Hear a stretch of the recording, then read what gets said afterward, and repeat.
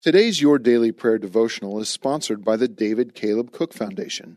If our podcast has been a blessing in your life, would you consider helping us get Bibles to children in Muslim countries? Go to davidcalebcook.org/dailyprayer to donate. Your gift will help send God's Word to children around the world. Hey everyone, thanks for joining us for the Your Daily Prayer podcast. We hope these few moments of prayer and reflection are encouraging to you as you go about your day. To get all of our episodes straight to your phone during the week, just subscribe to this podcast on iTunes or wherever you listen to your podcast. To find more prayers, devotional content, and blog posts, we would love for you to join us at ibelieve.com.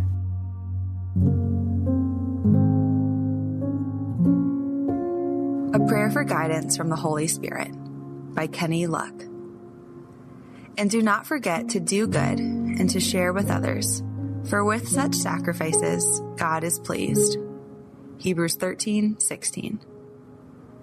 One of the Holy Spirit's tasks is to experientially validate for every believer God's awesome love, acceptance, and encouragement toward each of his children. We taste and see that the Lord is good through the Holy Spirit, bringing his goodness to us. We sense it and feel it deeply. We love how the Holy Spirit takes the intellectual concepts of love, mercy, and grace of God and makes them practical and experiential. The Holy Spirit's best work in people is seen in how he changes the way they relate to one another. You want the best part of your character displayed in your kids. It's when your positive qualities, ways, words, actions, and encouragements are reproduced in your child's interactions with others that brings you joy. On the other hand, if they abuse, discourage, and harm others with their way and words, you are grieved. That's not me, you protest. I think our waywardness has the same effect on the Holy Spirit.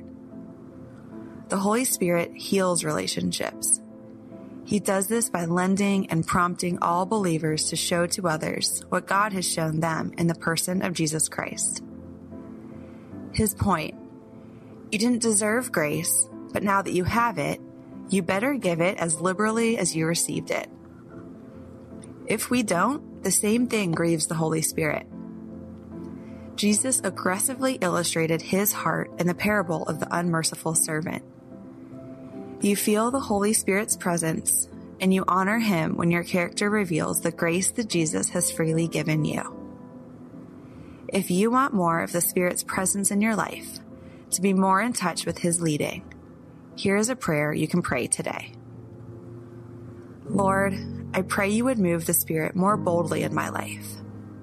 I know that any sin can grieve and diminish the voice of the Spirit, and I pray against the temptation to sin. Help me crave your presence more than I crave sin. Help me grow in the fruit of the Spirit and so walk closer with yourself. I pray for guidance from your Spirit. Let your will and promises always be a meditation of my heart. In Jesus' name, amen.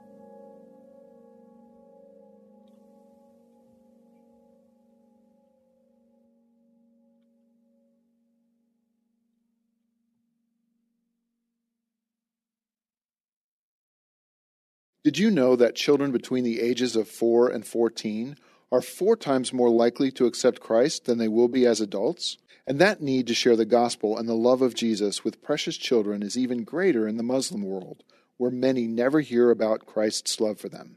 You can help lead children in Muslim countries to Jesus by sending them a Bible through the David Caleb Cook Foundation. Your gift will send a colorful comic-style action Bible that connects with kids so they can know the hope of Jesus. So please, give your best gift today at davidcalebcook.org/dailyprayer and watch as God transforms these children to transform their world. Hello, this is Dr. Doug Groothuis, host of Truth Tribe, where we seek the truth through reason and evidence about what matters most. And we are not tribal, since truth is for everyone. Please join me at the Truth Tribe as I discuss the reasons for Christian faith, the Christian worldview, and moral issues such as abortion and gender ideology. To listen now, go to lifeaudio.com or search Truth Tribe on your favorite podcast app.